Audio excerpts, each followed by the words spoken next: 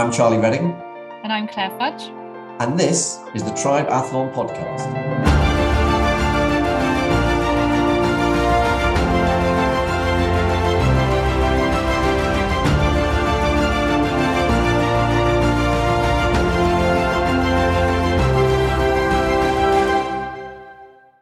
Because we have fat calories we burn and we have sugar calories we burn.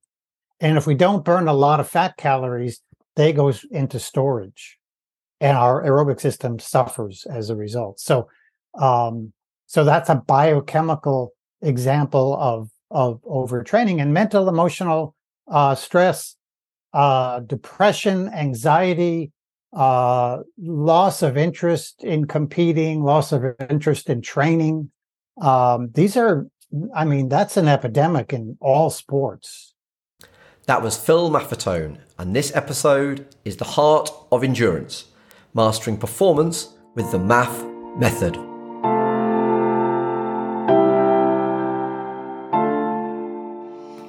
In this episode, we're honoured to sit down with the legend that is Dr. Phil Maffetone, a pioneer in the realm of endurance training and holistic health.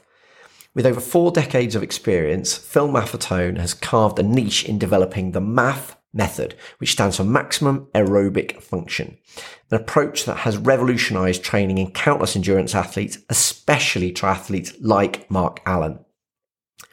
His holistic lens doesn't just focus on physical training, it embraces the interconnectedness of diet, mental well-being, and overall health in athletic performance.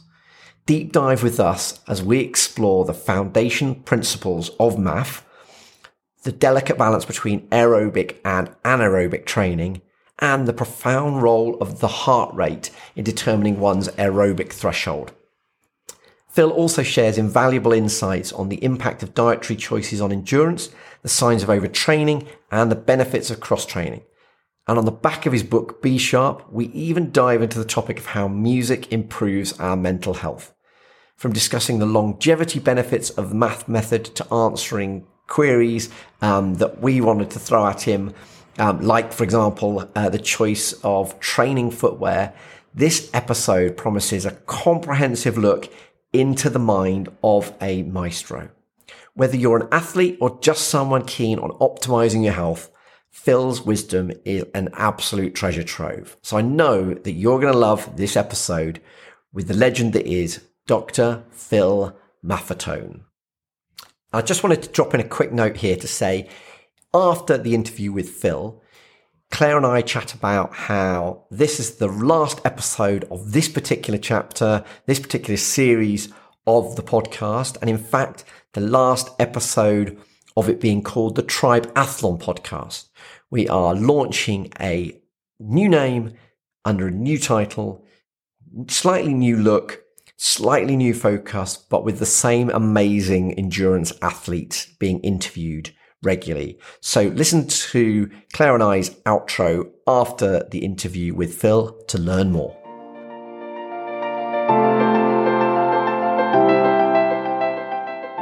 How would you like to grow your business whilst working less and enjoying your work life more? Well, that's how we help people at The Trusted Team. We do that through workshops, which happen in person and online. We do that through regular online learning that you can just do from your desk at lunchtime. And we do it through in-person events that make fun tax deductible. Things like golf days, dinners, wine tasting, all of that fun stuff. They help you build stronger relationships and enjoy work more. So if you want to know how we can help you grow your business and improve your work-life balance, go to thetrusted.team to find out when our next free taster event or free webinar is, so that you can find out how we can help you grow your business and get your work-life balance back. That's thetrusted.team. Come join us at one of our events. Are you struggling to manage energy levels at work or during training? Finding it hard to know how to fit in eating for health, sport, and life? Do you want to separate fact from fiction? At Fourth Discipline, we work with leaders, professionals, athletes, and people with medical conditions. We take you on a 6-step science-led journey to manage energy, optimize performance, recover well, and improve health. We offer enhancement clinics for businesses, supportive online workshops, one-to-one coaching and accountability. If you'd like to have a free call to find out how we can support you, then log on to fourthdiscipline.com and book your call today.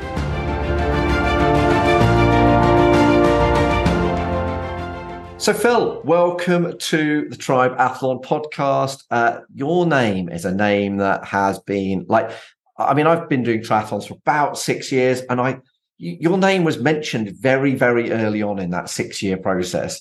And so it's a name that has been synonymous for me with this sport. So to kick things off, tell us a bit about how you found your way into the world of endurance sport, and tell us how you ended up here.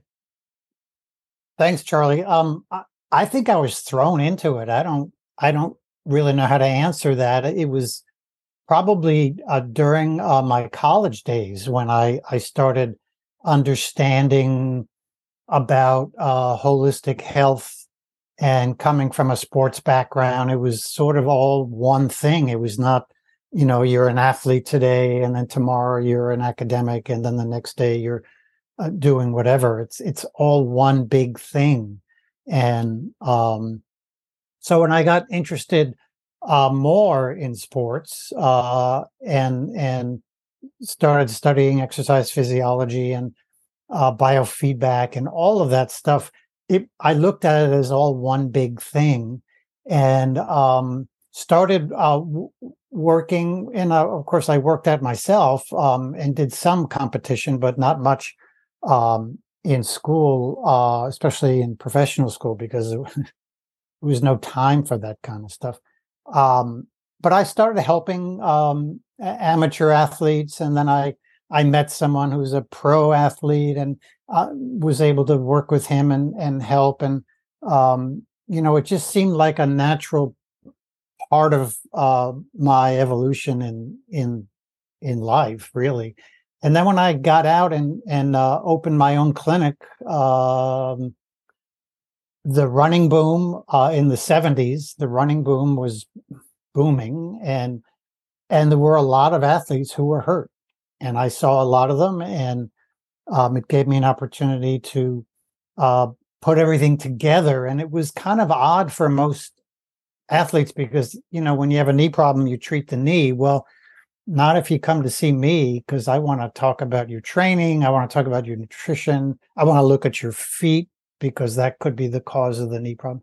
So, I just kind of got into it that way, and it's continues to grow. And it's certainly been a lot of fun. And I remember right from the off hearing about the work that you did with Mark Allen. Was that sort of a key? I mean, is that the professional you were talking about, or was that tell me a bit about how you really became known, and maybe lead that on. I'm going to ask you a bit about the MAF method, but was that Mark Allen work kind of a big jump up for you, or was it just another pro in a long line? It was just another pro in a long line, and it was early in Mark's career. Mark hadn't really made much of a name for himself. He won a couple of small races, and the big guys in front of him, Molina and the big three, they were called. He just couldn't catch them.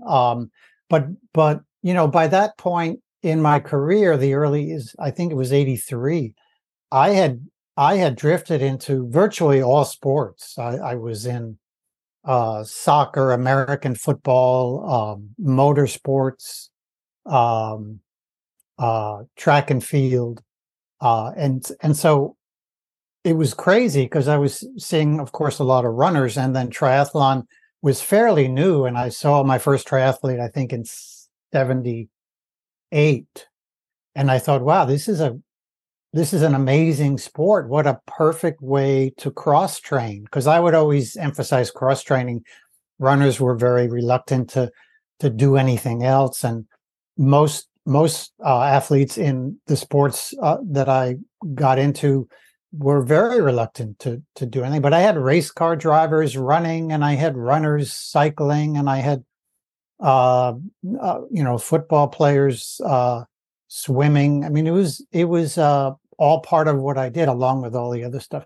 So when I saw Mark, actually, Mark came to one of my lectures in San Diego, and Paul and Newbie Frazier had just come over from South Africa, looking to figure out this sport, and a bunch of other athletes. And I started working with them. And I think with Mark, Mark's a very intelligent person. And I think with Mark, it was he thought there was something about what I was doing that could give him the edge. And but more importantly, when I first saw Mark, he had an injury, and I was able to correct it very quickly. And he went to a race and won, and I think that got his attention. And he was able to tolerate the strange things that I was doing until he experienced more, and it got better and better for him after that. And Mark was one of the guys that was so much fun to work with, because he had a great mind, as people know, and his great mind was able to comprehend the philosophical stuff that is very much a big part of my approach. And we're still in touch today. We talked the other day, and Mark's now playing guitars. So you've got lots to talk. Come back to the music piece, but I agree with what you say about Mark is. So Mark was the person that introduced me on this podcast to the AI coaching platform that is Tridot that he now uses. Mm-hmm. And for somebody that's been in the sport, it's ironic given that there's been a debate, there's been a bit of banter on social media between him and Tim Don about whether Mark's sort of over the I can't remember what the term is, but whether he's kind of past it. And yet, ironically, he's dealing with the most futuristic training plan designer that there is on the market. I think, and so he's obviously very open to this sort of stuff. Is there any other athletes that you can really single out as people that you've worked with that have seen such a marked success, or that you just kind of most enjoyed working with? A lot of them in motorsports, in cycling. Yes. And I just, Mark's the one people attach me to, because he's got the 6 Ironman races, which is only the tip of the iceberg. People don't realize how incredible an athlete he was from a competitive standpoint. All those Nice wins, and I think he won 20 professional races in a row. And we talked about this. He was never going to jump into a low key race just to make some money. They were all competitive events, and when he got into the sport, it was the beginning of the competitiveness in that sport, because a lot of cyclists were saying, "Hey, I'm a great cyclist. I could really wipe up everybody on the bike and hold on," and so there was a lot of competition, and but yeah, all the sports. I got to the point somewhere along the way, probably by the early 90s, where I decided, and it was very busy, and I sort of was getting a little burnt out, and I decided I've got to cut back. And there's certain people who come to me for help, and I'm not going to take on them as an athlete, because it's sort of like, I want to work with somebody who's really interested in doing it right, not try to make a splash. Mm-hmm. And I would often joke, and it's not really a joke, if you want to have a great race, overtrain and do it, by the calendar so that you're starting to overtrain right at the time you're going to race, and you'll probably run your best, but you'll be retiring after that. And that's what people wanted to do. How could I've got to do well in this race. I'll do anything to well, there've been movies written about that. I'm willing to sacrifice my soul for a little more speed. And that's what people do. And I'm not willing to work with those athletes, or I've worked with a lot of other people, CEOs and politicians, and it certainly must have been an absolutely incredible career. You're probably best known for the MAF method, aren't you? For those people that are listening to this that don't understand anything about, can you give us a kind of summary of what that methodology is all about? Sure. MAF stands for maximum aerobic function, and it's a way of developing the body's health and fitness, which are really one thing. Health, of course, is where all the systems of the body, the muscle system, the hormones, the digestive system, the brain and nervous system, they're all working in some kind of balance, some kind of harmony. And fitness is the ability to perform, to physically perform in particular, and especially in sports. And so the fittest athlete typically will win the race on that day. But we need both health and fitness. And if we don't have it, we get into a situation which is very common, was very common, and is still very common today, where athletes become more and more fit, but less and less healthy. And we see it when there's an injury. We see it in people who become exhausted and overtrained. We see it, unfortunately, in athletes who die at young ages. And in triathlon, we've seen that way too many times. In marathon running, and in all the sports, and that's an extreme example of someone who's very fit but unhealthy, because you don't die at age 40 or 50 if you're not unhealthy. And so that's what the approach is. That's the sort of the philosophy of it, and all the details are all in there to encourage that balance of health and fitness. And for an athlete, the goal is to perform your personal best and continue year after year after year, and retire at your own. When you don't want to do it anymore, not because you're so burned out. And within that system, sorry, go on, Clay, you've got a question. No, I was going to ask whether, with where you started, you talked about seeing athletes maybe that were injured, and then that sort of developed. Did your system, I'm calling it a system, maybe it's a framework, was that developed because of all the different things that you were doing? So in terms of seeing athletes maybe that were injured but wanting to perform better, is that how your framework or the way that you work with athletes developed, how the MAF principle developed?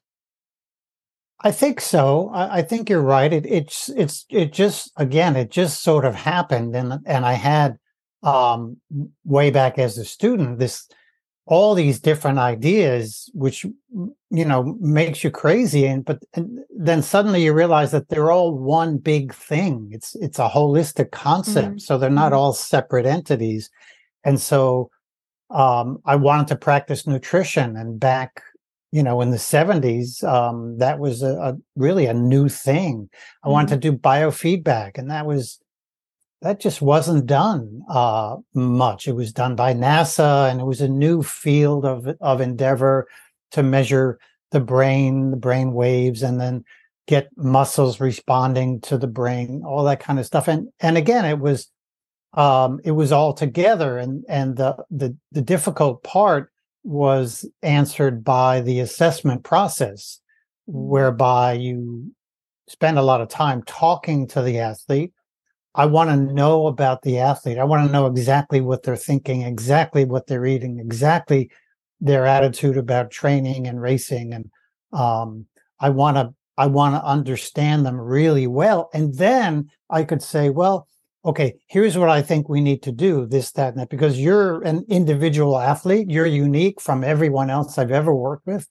And I want to individualize this approach for you. And we can measure along the way to make sure we're on the right page, to make sure we're doing the right things. And if it doesn't work, then we sort of go back and reassess and figure out where we might have gone wrong. But it just, there's a lot of logic to it. So it just came together logically. And there's a philosophy, which is quite a logical thing, that is all kind of tied in there. And one of the most famous parts of your methodology is all relating to heart rate, isn't it? And the balance between aerobic and anaerobic training. Can you explain why, and I know when you've first written about this, that would have been quite some time ago. What do you think the current, is there any, what would your current advice be to triathletes training around, or anyone, runners, swimmers, cyclists, around that balance between aerobic and anaerobic, and how should they look at that nowadays? The same way as I looked at it, decades ago. I've fine-tuned and tweaked my approach year by year from the beginning, and will continue doing that. And that was based a lot on my experience, and it's also based on research, some of which I've done. But the aerobic system was a big part of it all, because when I studied exercise physiology, the aerobic system was sort of an aside. Nobody ever talked about that. There was still in sports back then in the 70s a macho-ness, if I could make up that term. There was a macho-ness about sports, and exercise physiology attracted a lot of macho approaches in terms of, everything's going to be hard. You've got to get strong. You've got to be fast.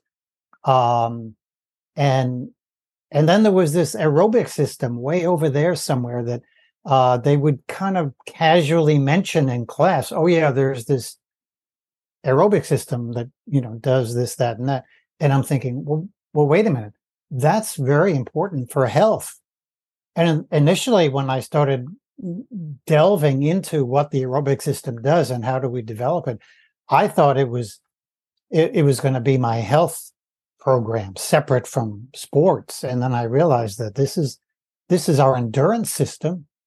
This is how we burn fat for energy and prevent us from accumulating body fat, and how we get unlimited energy, and how we get more and more endurance, and how we can get aerobic. I coined this phrase, aerobic speed.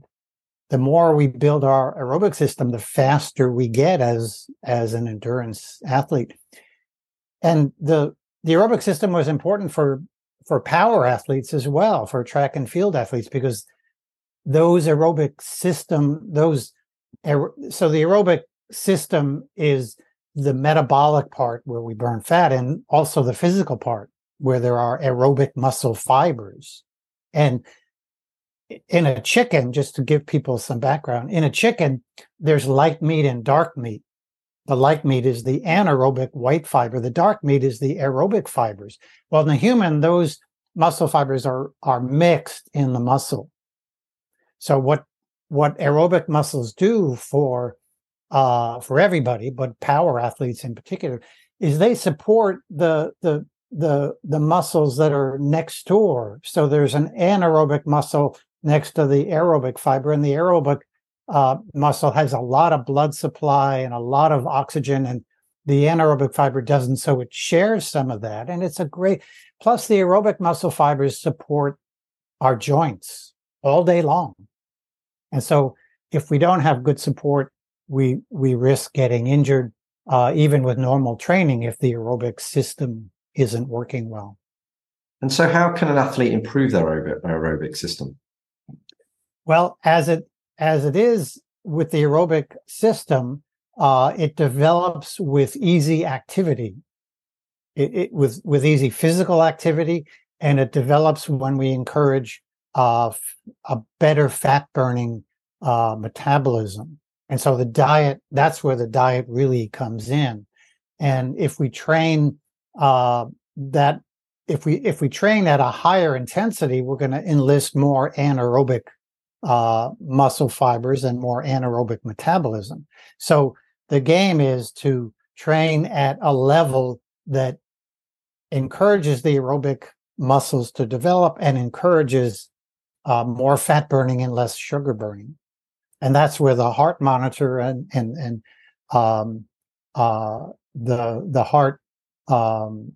the heart rate as a guide comes in. And the heart, all the heart related things that I did in the beginning was all based on biofeedback. It was a biofeedback, one of the many biofeedback techniques I used.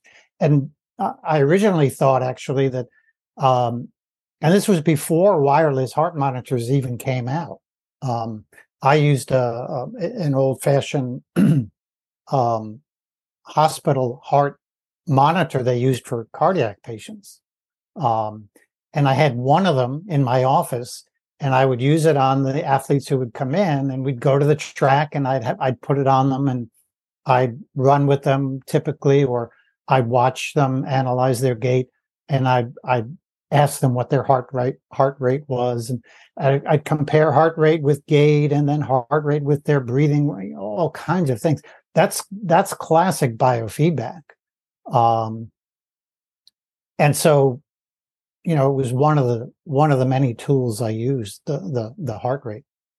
And specifically for somebody getting into the world of endurance sport, what would you tell them in terms of, what should they be looking at in their heart rate, and also how often should they be training aerobically versus anaerobically? Yeah, I would, we live in a society that's very unhealthy. We live in a no pain, no gain society where more is better and faster is better, and we want to get stronger right away. We want to get faster right away. No pain, no gain is really a way to kill yourself sometimes. And so how do we get out of that attitude? Well, one of the ways is through biofeedback, and one of the ways we could use biofeedback is monitoring the heart rate during exercise. So if you really want to know the status of your aerobic system, get a heart monitor, figure out your aerobic level of training, which we could talk about in a minute. There's a simple formula that could get you started, and go out for your normal run, but don't exceed that aerobic heart rate, that MAF heart rate. And many people get depressed when they do that because they have to run so slow. Or walk, as I did the first time I tried it. Or walk. Mark Allen had to walk the hills when he, I remember with Mark, we were running around the track at the University of San Diego on their track, and we're running, and he's got this old, cardiac heart monitor on. And I said, okay, you're going to be running at this heart rate. It doesn't matter what your pace is. What matters is the heart rate. You don't want to exceed that. And I can hear the beep, so I kind of know where your heart rate is. And if I ask you what it is, just look down, you'll see the number on the little window there. And so we're literally jogging at an 8:20 or 8:30 pace. And he's just looking like, what is this all about? I said, well, this is the status of your aerobic system. This is where you should start training. And he said, well, it's 2 minutes a mile slower than I normally train. I said, well, that's why you're having trouble. And so he wanted to use the monitor that evening for a run where he lived, which was a little hilly, and he had to walk the hills, because not an unusual thing in every sport, beginners and advanced. And, rarely do we see people who have trained right and are running at the correct pace. I've seen that a couple of times, not very often. Greta White's was the best. She I put a heart monitor on her and I explained what we're going to do. And I said, well, let's start with your usual pace. Let's see how different that is. And it was exactly right on. She was so intuitive in her training. But that's a rarity in this society. That's a rarity.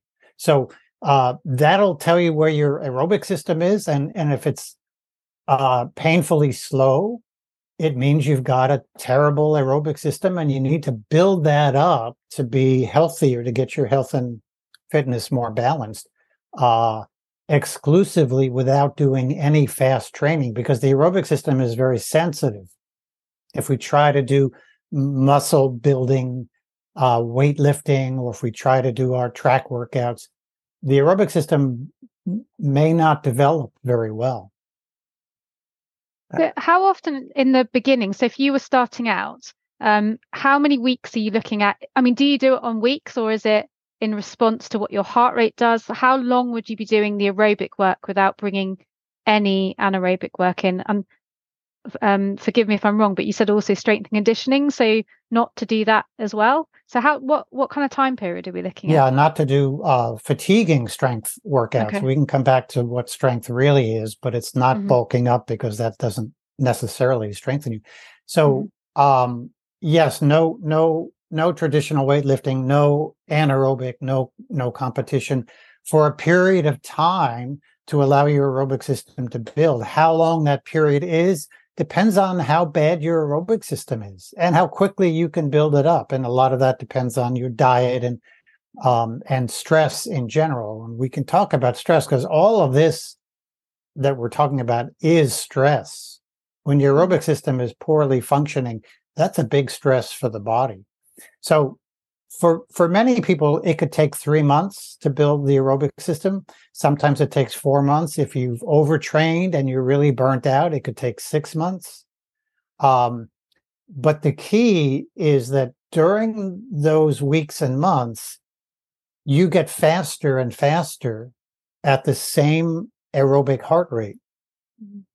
And what happens over time, and a lot of athletes have done this to me, they complain how slow they have to run. I can't do this. They call me like in the middle of the night. Are you sure this? It's like, yes, we're sure. And then as the months go by, they say, hey, I can't go this fast. I'm going too fast now. So that's the game, is you want to let your aerobic system build up and develop a good solid base before you add some of the stress workouts, the track workouts, the competition, the weight training, that kind of stuff. And that's essential. And then you can combine them. And then after your racing season, you go back to this period of strictly aerobic training, which would be your off season generally. And then you develop a cycle based on, depending, for a professional athlete, we know the races, we know the calendar, and we can plan that. For an amateur athlete, unfortunately, there are races all year long. So you need to make your own schedule, which is nice, because you can plan better. You could build your aerobic system without worrying about, the world championships or the Olympics or whatever. And kind of do it your way. And specifically, what number? So somebody's just bought their first heart rate monitor, and they're going out to try and build up their endurance. What specifically? How do you do the calculations around the numbers so you know what you should be targeting? Well, I used to do that manually myself. I would evaluate the athlete in my office, then we'd go to the track, or we'd be on the road on a bike, or depending on their sport. And then I would evaluate them with a heart monitor on. I could see their gait gets a little worse if their heart rate's a little higher. So then we back it up, and then we come up with, okay, I think your aerobic heart rate is 142. And so feel what it's like to run around the track at a 142 heart rate. And that's how I want you to train. And then when the wireless heart monitors came out, everybody got them. It made it much easier. But I was asked about, how could I do this at a lecture? Somebody asked me the question, how could I figure out my own heart rate? And I didn't have an answer, and I was a little embarrassed. So I went back and started figuring out how there's got to be a formula. I knew about the 220 formula, which I used in the very beginning, and it was a disaster.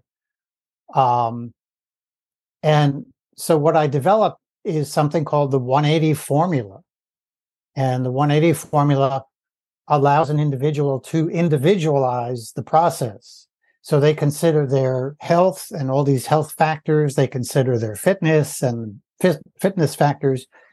And it's all over the internet. People can look up the 180 formula and plug themselves into it, and they'll come up with that 142 heart rate. It's really quite simple, that simple. Okay. And then the question is, do we know for sure that it's 142? Should it be 144, 146, or should it be 138? And the bottom line is, if you don't get faster and faster at 142, something is wrong. And it could be the diet, but it often is that you picked too high a number. You weren't honest in your evaluation. I can't imagine. It says in one spot, it says if you have excess body fat, subtract an additional 5. And nobody wants to admit they have excess body fat, so they're not going to. So I had a guy who said to me, "Yeah, I think you're right. I'm using too high a number. I thought, this is like a 45-year-old guy. He said, I thought because I was a track runner in high school that I wouldn't have to subtract an extra, whatever." So we have all these rationales for why we should be running faster. That doesn't sound like a triathlete at all. How did you come up with the formula itself? Because you talked about obviously the 220 formula. How did you come up with those questions and relate it to heart rate and what that should be? Well, the questions that was what I was going through in my mind when I was working with individual athletes. Mm-hmm. Oh, this person has a history of getting injured a lot. And then what I would find out from going to the track is that, they're going to need a lower heart rate. And it was really just putting it all together. And then I didn't yet have, where do we start? Where would an athlete start? And the 180 came to me one day, and it was like, hey, stupid, just 180 minus the age, that'll get started. And I plugged in the numbers, and then I went back and looked at athletes that I had calculated by, the clinical approach, which took a couple of hours or more, until it all correlated. And I tweaked it a little bit over the years. Back in the early 80s, we didn't have a lot of athletes with excess body fat. The overfat pandemic was just starting to explode at that point. And it hadn't really hit the athletic community until probably the mid 80s. You started seeing athletes who were accumulating body fat because of what they ate. But so I would tweak it. I added the overfat factor. I added chronic overtraining versus acute overtraining. I added some things to the 220 formula or the 180 formula that make it more complete today than it was, even in the 90s. Brilliant. And you've mentioned overtraining a few times. How does an athlete identify when they're overtraining? What does overtraining look like? How does it manifest? Well, in order to answer that, we need to ask about stress. What is stress? Overtraining is a stress syndrome. Well, what is stress? Stress can be physical, it can be biochemical, like a metabolic problem, and it can be mental, emotional. So overtraining is whenever we have a physical problem, a biochemical problem, or a mental, emotional problem creeps into the picture during training, and those would be abnormal things. A knee injury would be a classic overtraining symptom. Building excess body fat would be a classic biochemical symptom or sign. And people think, well, I'm gonna just train more, because if I train more, I'll burn more calories. Well, that's the myth of the calorie, the calories in, calories out equation. That's not what it's about. When people say, well, I burn more calories, I ask, calories of what? And now they're confused, because we have fat calories we burn and we have sugar calories we burn. And if we don't burn a lot of fat calories, they go into storage, and our aerobic system suffers as a result. So that's a biochemical example of overtraining. And mental, emotional stress, depression, anxiety, loss of interest in competing, loss of interest in training. These are, that's an epidemic in all sports. Very, very common problem. You literally change the neurotransmitters in the brain when you overtrain. And so, but what is even easier, well, what's just as easy to observe is that you stop getting faster at the same heart rate during your aerobic training, and you stop competing as well. Your 10K times get worse. Your standings, your age group standings in a triathlon, which is the best indicator, you start going down the list. Especially at the end of a triathlon, your run performance tends to get worse, because with overtraining, our endurance diminishes, and so by the time we get to the end of the race, we perform less effectively. And those are overtraining is I would say 70% of athletes across the board are overtrained. And we can have early overtraining where it's not noticeable. In fact, if you do a race and you suddenly burst out of nowhere to have a wildly great performance, that's a sign of overtraining, because your sympathetic system is wound up. You're pushing yourself so much in training. Now you get to your race, it's like being jacked up on caffeine. You're crazy and you're stronger for the moment, but then you collapse after that. And if you happen to have a good race there, you're going to perform really well. And you see it, a lot of athletes, have these great races, great performances, whether it's tennis or whatever sport you're in. It's the same pattern. They do really well because they're hitting this peak, but they're going to crash after that. And so they get injured, they get depressed, they get exhausted, and often are never heard from again. It's really quite sad. And with your system and the way that you work, are you suggesting that by and again, correct me if I'm wrong, by doing more of the low aerobic work, low heart rate aerobic work, that you'd be less likely to overtrain? Is that because you're doing less anaerobic work? Yes, that's true. But when you build a good aerobic base, your foundation, you're less likely to overtrain when you go back to your track workouts and competition. Unless you overdo the competition, then you keep suppressing your aerobic system. In endurance sports, in the endurance world, we rely on our aerobic systems. We don't rely very much on our anaerobic. How often do you get on your toes in a triathlon and sprint? You think you're doing it in the last, mile or so, but you're kidding yourself. You're not really sprinting. You're just running as fast as you could. So some people can sprint. Former sprinters can sprint at the end of a triathlon. They look cool and they like to do it.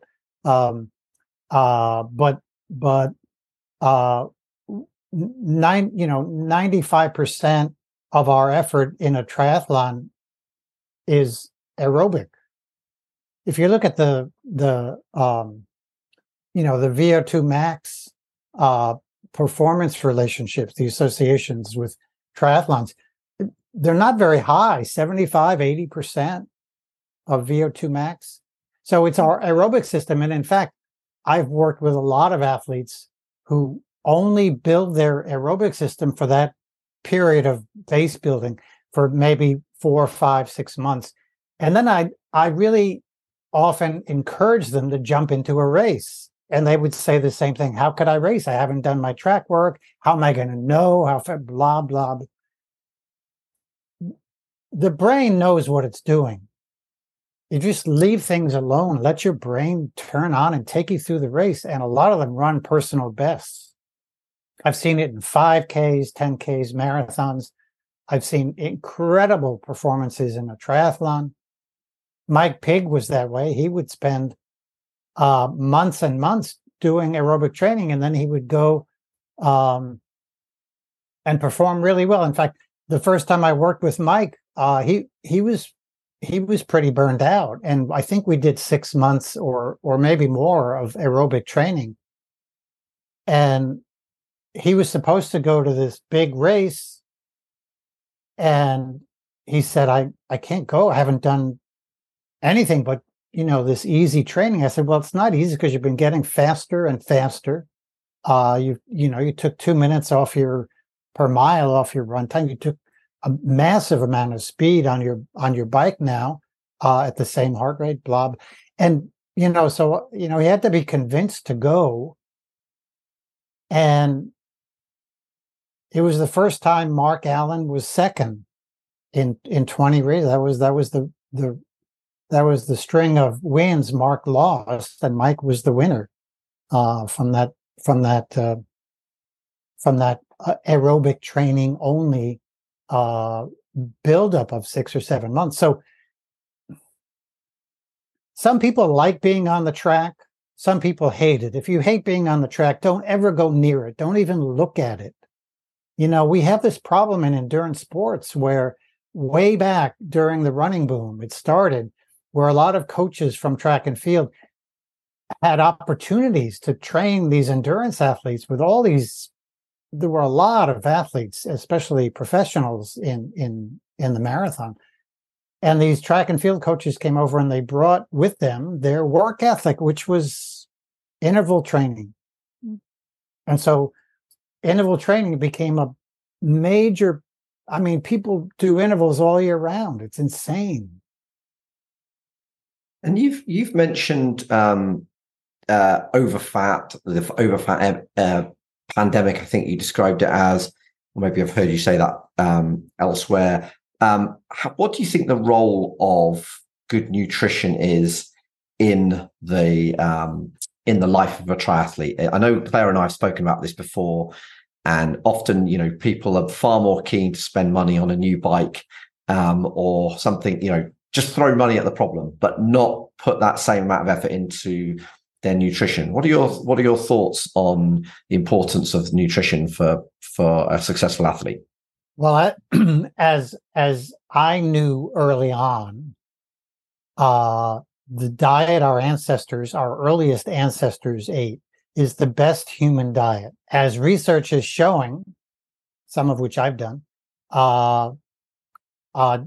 diet is more important than the training part, because the diet dictates how you're going to metabolize your energy during training. So if your diet says, let's burn more fat, you're going to develop your aerobic system much quicker, much easier, and have more endurance and get faster and faster at the same heart rate, even though you haven't trained fast yet, because of your diet. If you don't have a good diet, even if you're doing all the right things in training, it really isn't going to take you very far, because you don't become a fat burner, and you require that fat burning mechanism to get you through a race, to get your aerobic system building and become more efficient. So the diet is really more important than the training, and certainly more important than your bike. And in particular, the dietary component that's most devastating to endurance athletes is the same devastating ingredient as everybody else in every other human, and that's refined carbohydrates. So sugar, processed grains, which is virtually all grains in the marketplace today, and that has been the most common cuisine in sports nutrition. So you have to think, where did that idea come from? Well, as you're growing up, as the running boom is booming, as triathlons are born, as athletes start reading the related magazines to find out, what do I do? I've never done a triathlon. I've never heard of it. And now there's a magazine, Triathlete magazine. Oh, let me see what they're recommending to eat. Well, they're recommending you eat junk food. Oh, and by the way, there's a lot of junk food advertisement in the magazine. So this, and in running, it was even worse, to the point where athletes would come to me and I tell them they have to stop eating junk food, and they just they couldn't understand that, and it was really a hard sell. So that's the bottom line with nutrition. Get rid of the junk food. And if it's 80% of your diet, you don't just wipe out 80% of your diet. You get rid of the junk food, however much it is in your diet, and you add back the healthy foods. You add back more of the vegetables, more of the fruits, more of the protein sources, eggs and cheese and meats and fats. Humans had a higher fat, moderate protein, very low carbohydrate diet for millions of years. And it wasn't until the agricultural revolution, and really the mechanical ability to take the things that were grown and turn it into processed food, which is only a few thousand years old, when that became the human diet, sugar in particular. Now, I'm guessing that you've got some follow-up thoughts or questions on this, because I know this is a subject that comes up on the podcast. Yeah, I think it's interesting, isn't it, where sports nutrition has gone over the years. And I mean, what are your thoughts? You've obviously worked with lots and lots of athletes, and you talked right at the beginning about I think I can't remember what you said actually right at the beginning, but about an athlete being an individual. And with, when you look at things like diet, what are your thoughts on an individualized approach? Because as an athlete, we have different needs, and obviously with different lifestyle pools and things like that. There's a lot of things, aren't there, in the media about what we should and shouldn't eat, lots of new research. So how do you work individually with an athlete? Because for some athletes, that's a huge change away from their current thinking, away from maybe their family's way of eating. So how do you work with an individual in terms of changing nutrition as part of all those pieces? It's a good question. It's an important question. The first thing you do is you remove unnatural things from somebody's diet, because there's a scientific consensus. There's a clinical consensus about never eating junk food. And if a scientist says, well, I think junk food is okay, guaranteed he or she is working in the industry. So we have to get rid of information that comes from the industry, which we're bombarded with every day by the media. Articles are planted in the media. The media gets advertising from junk food companies. I mean, when was the last time you saw an ad in a running magazine for eggs? It just doesn't happen. So we get rid of the unnatural stuff first. So that's the junk food. Refined foods, sugar, you get rid of it. And then you start adding things back that you are attracted to, not emotionally, or that you're not emotionally unattracted to. Don't tell me you can't eat red meat, but white meat is okay. Well, what's the difference? Isn't that like when you're a kid, you can't eat a sandwich unless your mother cuts off the crust? And, of course, that offends people. And I mean, sometimes you have to make a really strong point. This is your health. And do you really want to become the best athlete you could be and continue doing that until as long as you want? If you want to be in the 100 to 109 age group when you get there, why couldn't you be? And the diet plays such a big role. So we first get rid of the junk food, and then we start adding things in, and we monitor. I encourage the athlete to monitor their eating with signs and symptoms they may get. Are they tired after a meal? That's a classic carbohydrate problem. Do they have energy at the end of the day? Does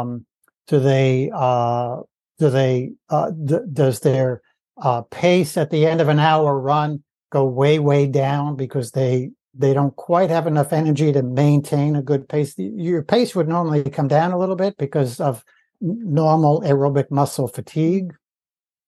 But if fat burning is not really great, but it's good enough to slowly build your aerobic system, but an hour into a run, you slow way down, that could indicate you're not eating enough fat. Muscle soreness, strength is a great example. Endurance athletes tend to be weak.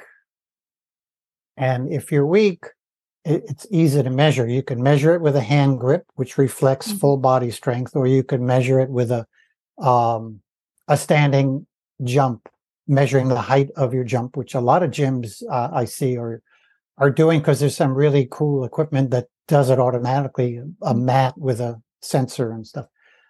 Runners in particular are a breed of athletes who are so weak, especially when you get out of your early 20s and you hit 30, and now your 5Ks, you got too much competition, so you move up to 10K. Now those athletes, they start losing strength, and by 30 and 40, athletes often are weak.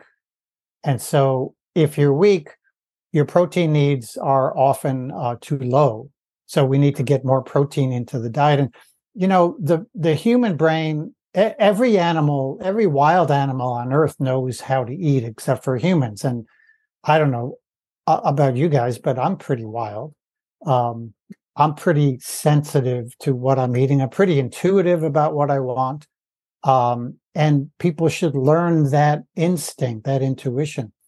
And, we should be able to sit down to a meal, and when we've had enough, we stop eating, not when our plate is empty, that kind of thing. So that's all, as you say, Clara, the individualization process. And so the athletes I work with and the ones who respond the best are the ones who do this on their own. And Mark Allen was a great example. He would do it and figure out how to do it. And, over the years, I'd hear him say, yeah, I can't do this anymore like I used to. So I modified it by doing that. Perfect. I keep changing my lifestyle habits, not dramatically anymore, but year by year, because as we age, our needs change, and we have to keep up with them. And where does the strength and conditioning part sit here? Because obviously we're losing, although we can build muscle, we're losing muscle mass after the age of 30, I believe. And you were mentioning there about, athletes are weak. So where are your thoughts in terms of strength and conditioning within your programs sit in relation to weakness in athletes? Yeah, that's very important. We have, and I would call it a pandemic by definition. We have a weakness pandemic in the world today. The number of people who are weak by measurement is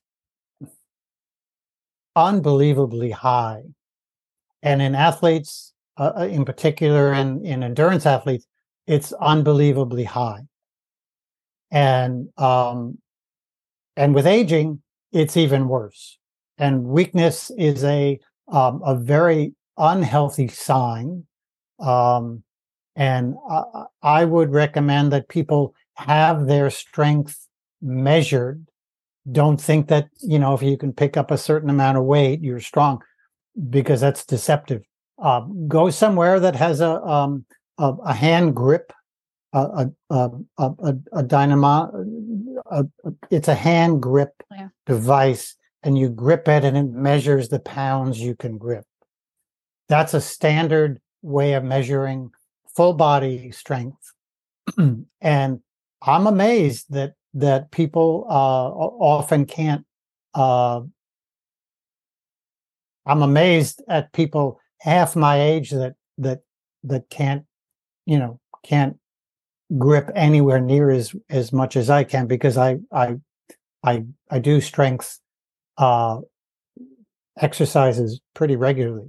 So there's two kinds of strength exercises. There's building muscle bulk, and muscle bulk doesn't mean strength. Just because we have a lot of muscle doesn't mean we're strong. Look at the bodybuilders. They have this incredible bulk, and they're incredibly weak. Look at Olympic weightlifters, competitive lifters. They're relatively lean, and they're incredibly strong. They don't want to build bulk because it'll push them up into the next weight category, where people tend to be stronger, and they want to be in a lower category where they're more competitive. So they get strong in different ways rather than bulking up. And bulking up involves getting fatigued. Bulking up, it involves lifting a weight until the muscle fatigues. And come on, you could do one more. Okay. That's the traditional weightlifting model that is just devastating on the body. If you want to look cool, find other ways to do it. Buy some new clothes, get somebody to. It's about health, and strength is an important part of health. The other option in getting strong is to lift in a way where you don't fatigue the muscles. How do we do that? Well, in short, and I have a whole book about that. But in short, you're gonna figure out what your maximum. And an athlete can do this. If you're a beginner, I recommend getting help. But an athlete can figure out about how much weight can they lift one time. If there's a barbell on the floor, how much weight can you lift and just barely get it up to you one time before it's too much for you. Now take 80% of that, and you should be able to do 6 of those lifts without getting fatigued. So by not getting fatigued, you don't get muscle soreness. The next morning, you're not sore. And you've already recovered from one night's sleep. With bulking type fatigue exercise, you get sore during and after the workout. You're sore the next morning. It takes you 2 to 3 days to recover. And during that 3-day window, I call it the weakness window, your muscles are actually weak because you fatigued them. Fatigue equals weakness. And during that weakness window, we shouldn't do any exercise. So if you're an endurance athlete and you lift twice a week, you can't do anything else. Obviously, that's not going to work. So lifting without fatiguing. And you can do that. I have a barbell that's 80% of my max.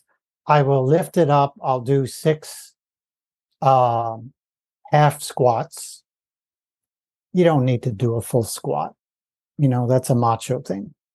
We can get just as much benefit from a half squat as a full squat. So I lift that up to my chest. I do 6 half squats and I put it down. And then I'll get on my computer and start writing an article or something. I'll get a phone call. Whatever. And then as I'm walking past the weight, I'll stop and I'll pick it up and do 6 squats, put it down. Maybe I do 5, 6, 7, 10 of those a day. Maybe I don't do any. But at the end of the week and at the end of the month, I've done a lot of strength training. And I haven't fatigued my muscles, so I haven't interfered with my aerobic system. And that's what safe strength training is all about. Brilliant. That's really interesting. Now I want to zag off in a different direction now. I know your latest book is called Be Sharp and is more about music than exercise. So explain what that's all about and how that fits into the world of endurance sport as well. Well, it's about music and movement. So music and exercise, music and sports.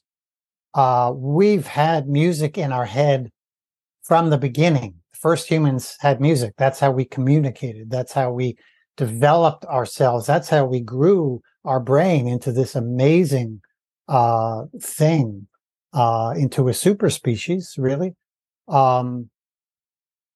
Music and movement are one. You can't listen to music, whether it's physically on coming out of your speakers or your earbuds, or if it's in your mind and you're thinking about something. You can't listen to music and not move.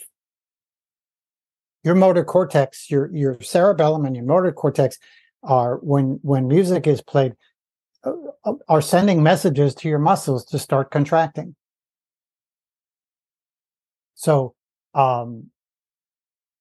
music obviously plays an important role in sports, and there's 2 ways it does that. One is music is a very powerful health promoter.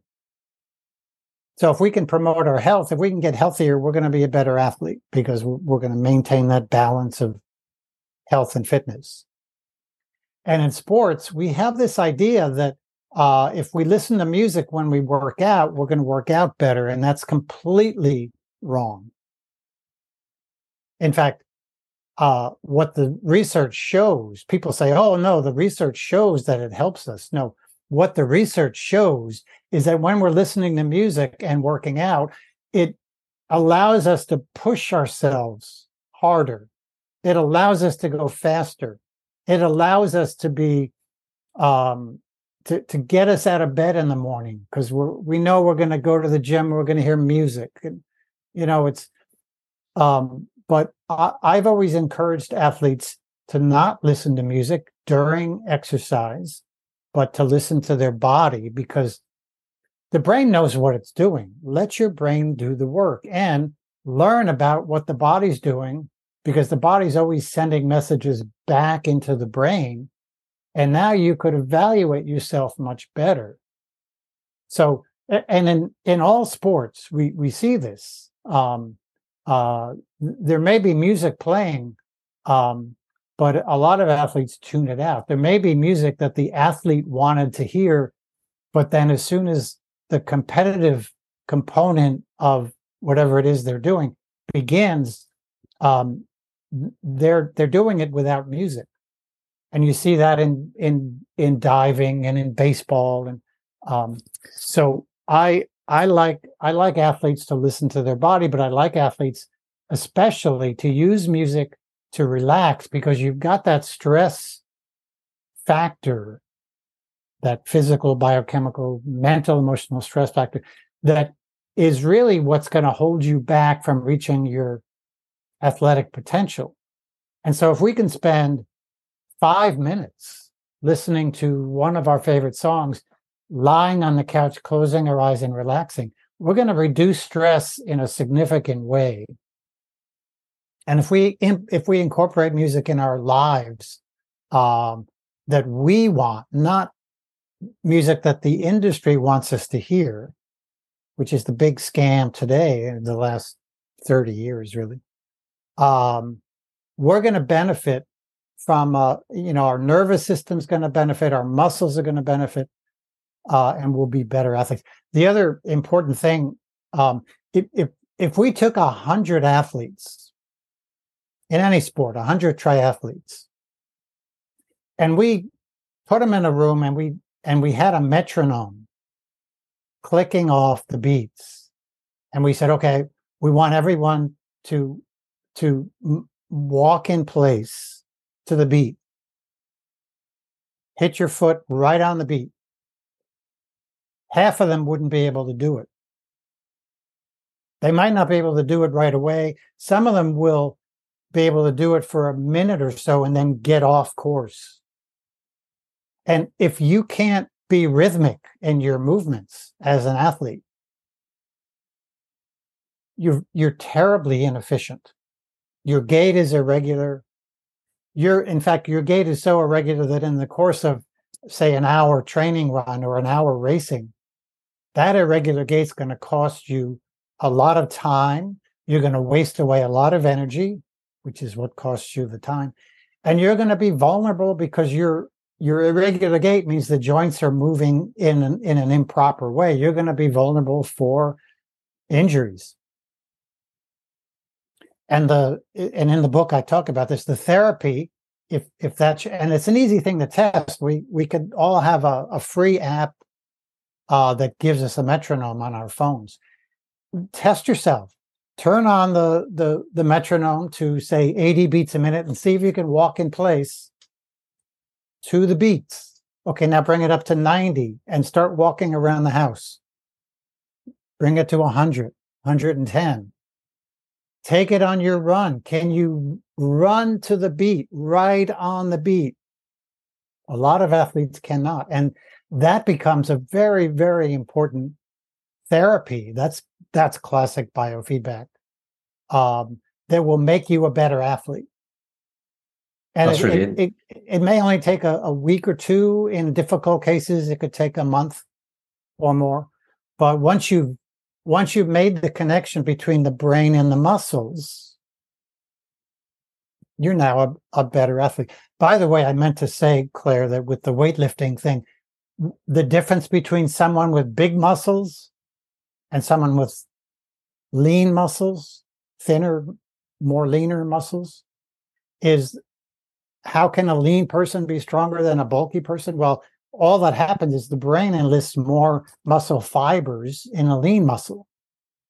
And we all know lean people who are very strong, stronger than big, bulky people. We've all heard the I don't know if it's true or not, but the woman whose kid gets caught under the car and the woman lifts the car. Well, she's enlisting more muscle fibers because of stress. Anyway, so that's another. There's a lot of things in the book that athletes will benefit from, especially if we're concerned about our brain. And our brain is capable of, unlike our body, getting better and better and better as the years go by. Our brain can fix itself. We can grow new brain cells. We don't have to lose memory. We should have the best brain on the day we die. And that's what the book is about. Brilliant. Well, I think it's a really interesting subject. As somebody I raced yesterday, and on the third lap of the bike course, I was actually, I think I was probably singing out loud. I was definitely singing in my head at times to try and get me over, get me through the line. So I'm really fascinated by that. Now, one of the things that we do on this podcast is we get the previous guest to ask the next guest a question without knowing who that is. So our previous guest was Blaise Dubois, who is a Canadian guy who helps runners avoid injury. So I think, Claire, have you got Blaze's question? Yeah. So Blaze's question to you is, what shoes do you train in and why? Good question. Shoes have been a dilemma since they got away from flat shoes. I want to say the early 80s. I remember running that was 1980. I remember running the New York City Marathon, and I was wondering, should I wear this training shoe, which was very flat, or should I wear this racing flat, which is what I would have worn for a 5K? Being a sprinter, I like getting up on my toes. And so by the early 80s, they were starting to make thicker and thicker shoes. And I started seeing more injuries as a result of shoes. And so I've been campaigning, and the companies that make the shoes are giving us bad information about what we should have on our feet. The best thing to have on our feet is nothing. And I often have nothing. If I'm on the beach where the sand it's relatively flat and hard, or if I'm in an area that's safe to run barefoot, I'll do that. But I wear very flat shoes, and I take the insert out, which makes them even flatter. There's no attempt at supporting, quote unquote, supporting the muscles. We don't need support. We have plenty of support. In fact, if you put on a shoe that has support, we run the risk of weakening the muscles. It's like wearing a knee brace. If you wear a knee brace, your muscles get weaker. Back brace, any kind of brace. The shoes I wear now, I'm hardly ever in shoes, but when I wear them, they're very flat, and they don't attempt to do anything other than protect my feet from the junk that you see out there. Well, I think that answer is going to be music to Blaze's ears. So that is, you're very much on the same, you're singing from the same hymn sheet, I think. I think so. And one final tradition on the podcast is that we always ask guests for book recommendations. I know you're the author of many, many books, but what books have you found yourself that aren't your books recommending to other people, books that you found helpful for yourself, or books that you kind of really have been impacted by? Oh dear. I like Paul Larson's book on HIIT training. So if you build your aerobic system and you still want to train with high intensity activities, my recommendation is to do it right. And Paul's book it's sort of a textbook. It's not a simple, it's not a simplistic cookbook. Readers have to think when they read it. And I did provide a chapter about being healthy and fit in that, but Paul goes through the process of HIIT training to avoid overtraining and to get the most out of it in a very good way. So I have to say I don't read a lot of books. I've written too many of them, and so maybe I've become allergic to them. My reading is all in the journal articles, and if I do read a book, it's a textbook. And if I do read a textbook, it's online. There's so many books now online that I can't remember the last time I actually bought a book. Brilliant. Well, that's a book that's nobody's ever recommended before. So that's another one to add to the reading list for sure. Phil, it's been absolutely fascinating chatting to you. As soon as Ian mentioned your name, it was like, that's definitely a name I would love to get on the podcast. So there's I've written loads of notes, loads of great takeaways for me, loads of things that I can go research and follow up on. So it's been absolutely brilliant getting you on. Thank you. Thank you very much. Thank you so much. Thanks, Charlie. Thanks, Claire. It's been a lot of fun. I appreciate it. Let me know when you release this, and I'll help get the word out. Fantastic. Thank you so much.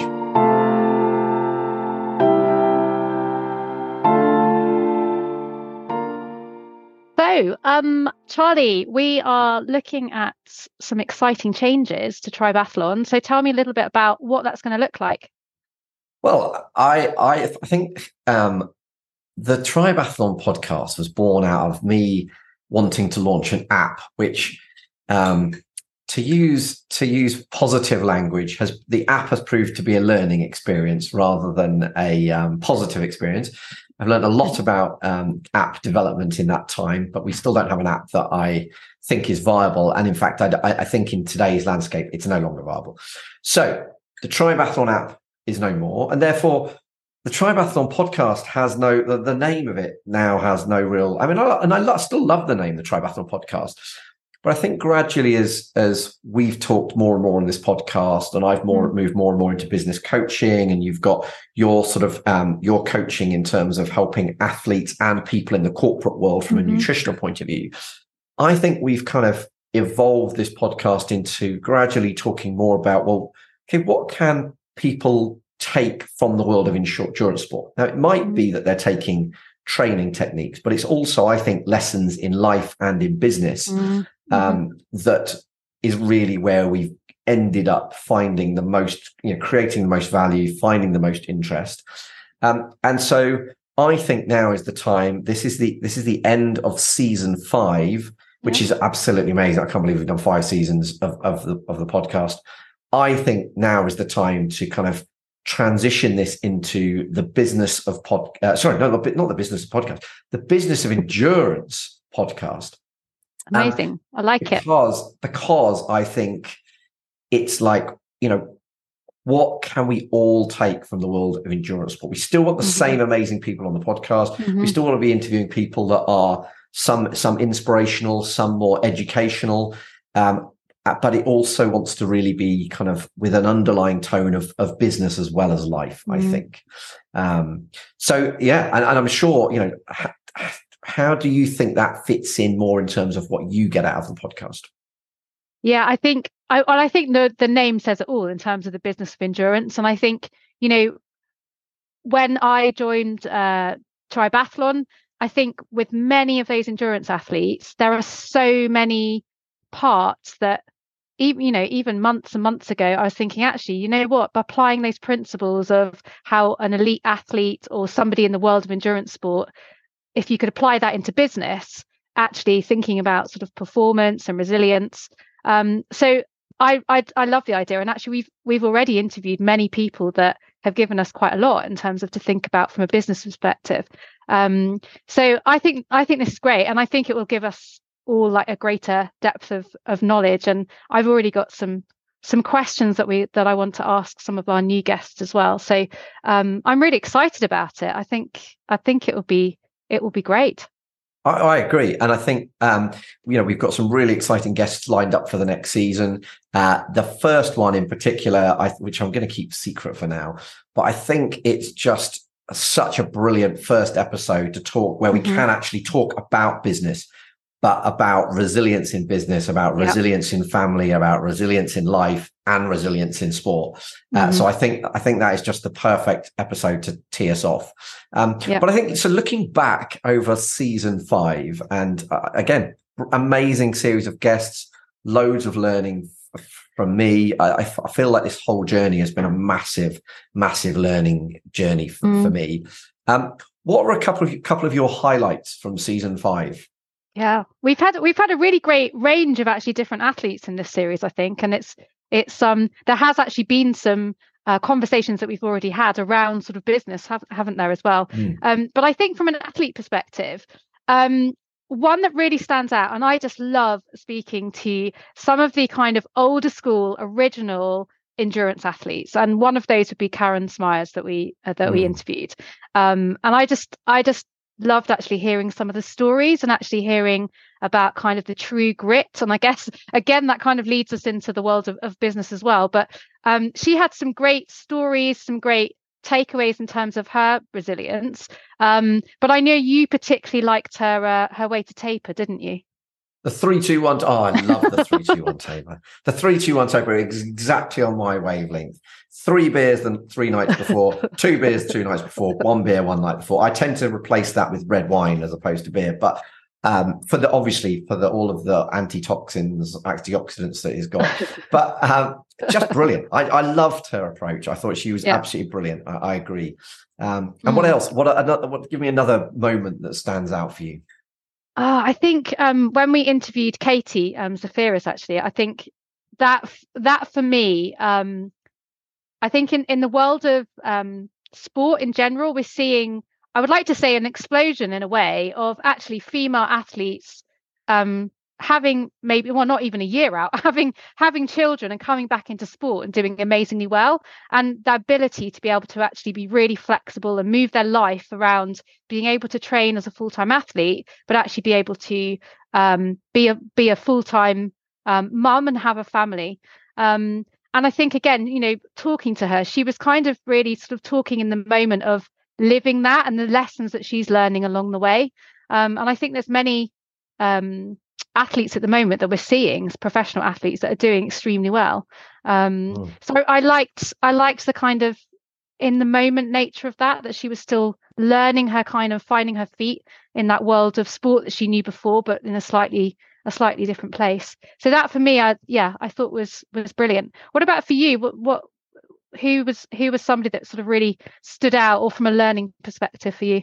I think there's been so many great things from this series. I think the things that stood out for me were the interview with Will and Rhea Usher, because I think this is actually a really good example of where we can take the Business of Endurance podcast, because how they've adopted AI into the coaching business and how they're using AI to allow them to focus on emotional intelligence and get the AI doing the program building. I think it's just a brilliant example of how business has to go. We have to be looking at ways that we can use AI to get rid of the repetitive and the boring parts of the job, and allow us to do the human parts of the job better and more effectively.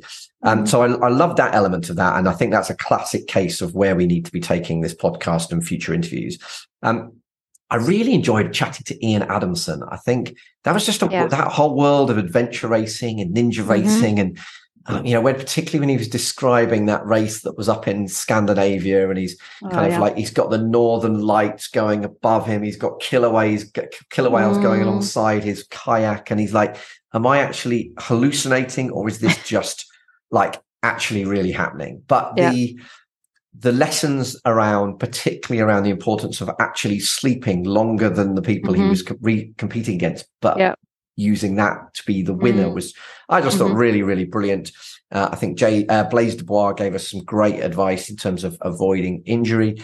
And Phil Maffetone is a legend of the sport, and it's a name that I've heard mentioned so many times. And there was some great advice in there, but it was also interesting to see how that advice has, we see it, how it's evolved across, 20, 30 years. Change.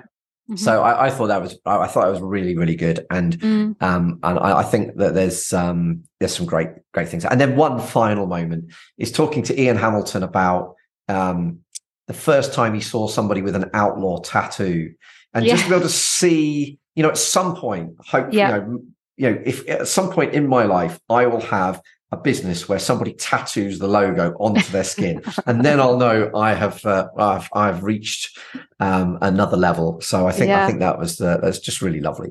So I think we've got a great next season lined up. Really excited about changing it up and bringing in a little bit of different kind of a different feel to it. We've got, like I said, we've got a brilliant business owner lined up for episode 1, but we've also got some incredibly inspirational stories, as well as incredible athletes that we can learn loads from a practical point of view lined up. So I think it's going to be great fun. It's going to be exciting. Yeah, it is. More learning, more learning. Absolutely. And how we can apply that in business, I think, is going to be really interesting. Absolutely, I agree. So that's it. Season 5 of the Triathlon podcast. And the last season as the Triathlon podcast, but don't fret, it's coming back and it'll be even better next time. So look out for the Business of Endurance podcast, and look out for season 6 of this roadshow. It's going to be great fun.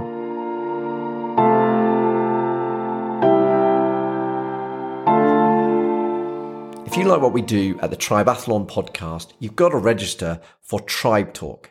It's an email that comes out every 2 weeks, packed full of everything to do with swim, bike and run, but also nutritional help, business coaching and a whole lot more. Whether that's books, videos, TED Talks, apps or technologies, it's packed full of ideas that can help improve your sport, your life and your business. So register for it at tribathlon.com and you'll be sure that every 2 weeks your inbox is full of some amazing ideas and resources to improve your life.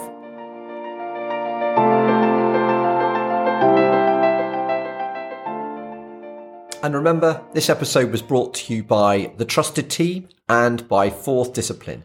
So if you want to find out more about how the Trusted Team can help you grow your business and improve your work-life balance, go to thetrusted.team. And if you want to find out more about how Fourth Discipline can help take your performance in sport and life to the next level, go to fourthdiscipline.com.